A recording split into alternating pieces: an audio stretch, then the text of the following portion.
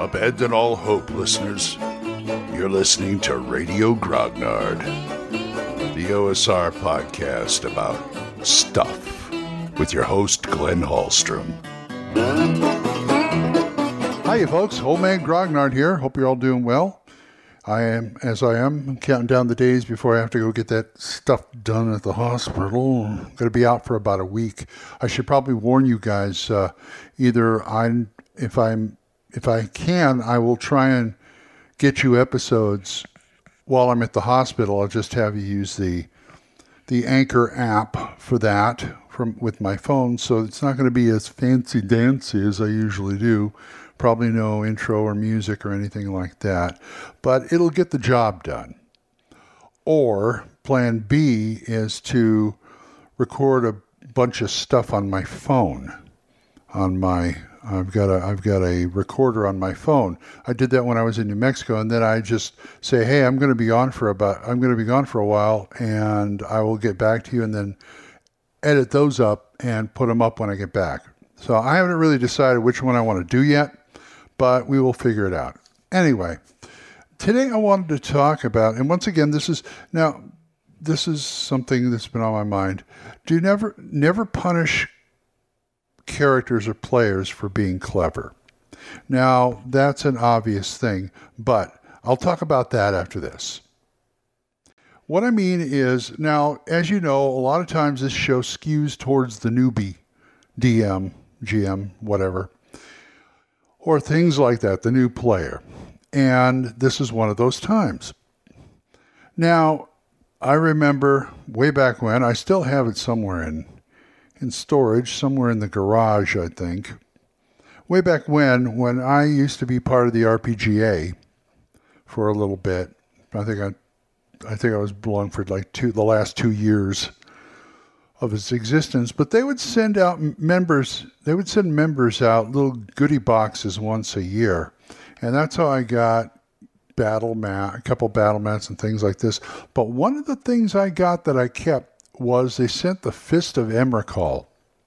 Now, if you remember in like 1E, 2E, or whatever, Emrakul the Chaotic, who was a chaotic wizard.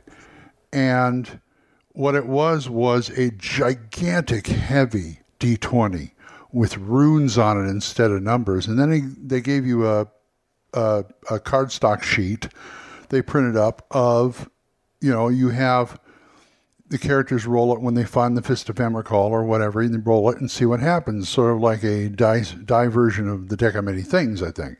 And it'd show what rune means what.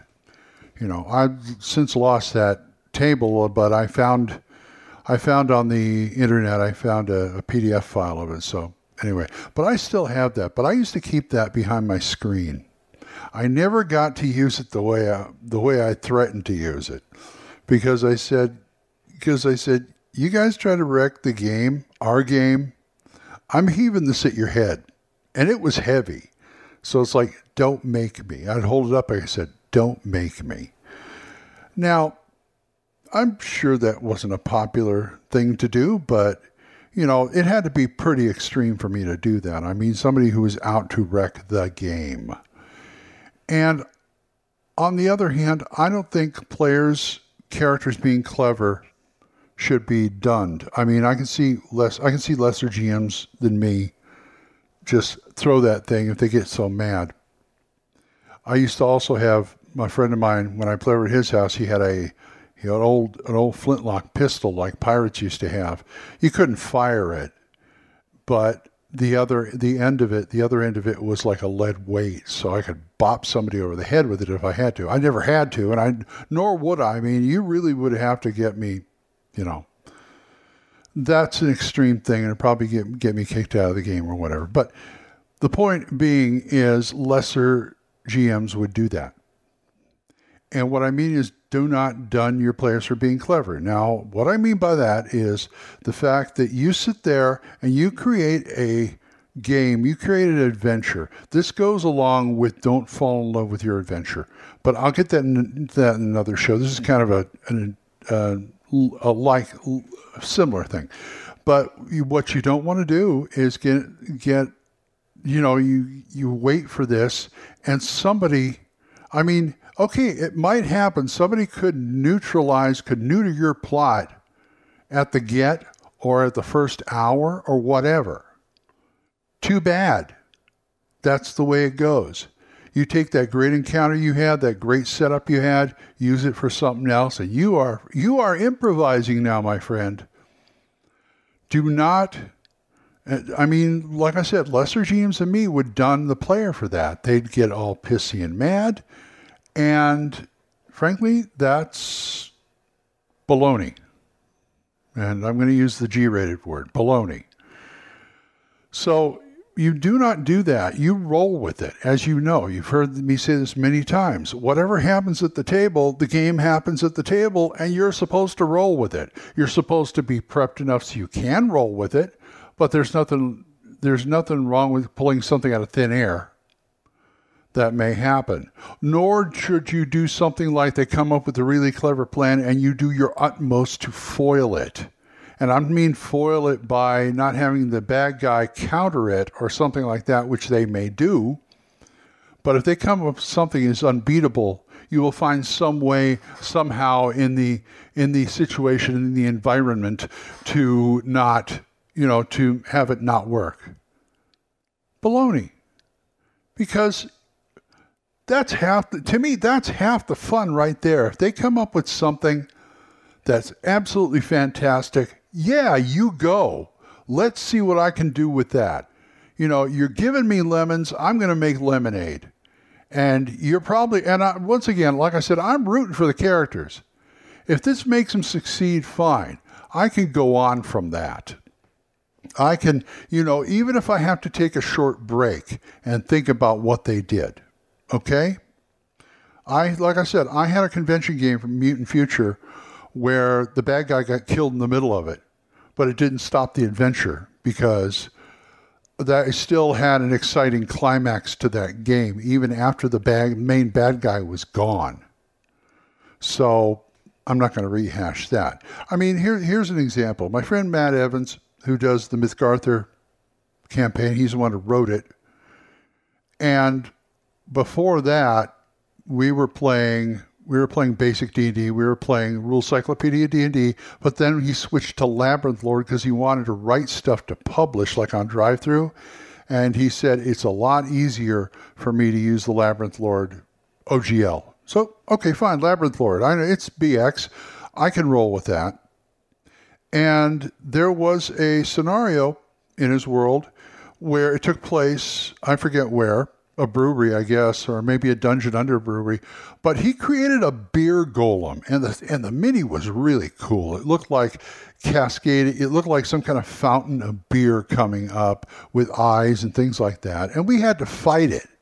And we fought it for about 2-3 rounds until the cleric decided to cast Purify Food and Water, which totally neutralized the golem.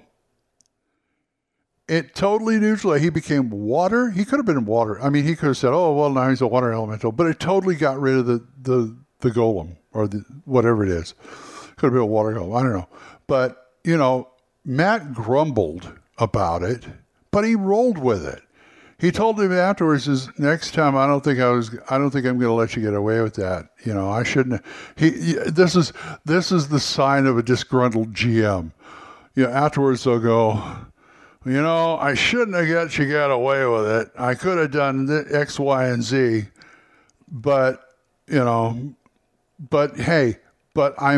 happy that he let my friend Ray get away with it, who was playing the cleric. And I was so happy he did that, because to me that's the sign of a really good GM. To roll with the punches. Maybe next time they'll be a little tougher. Maybe there might be circumstances where that doesn't work.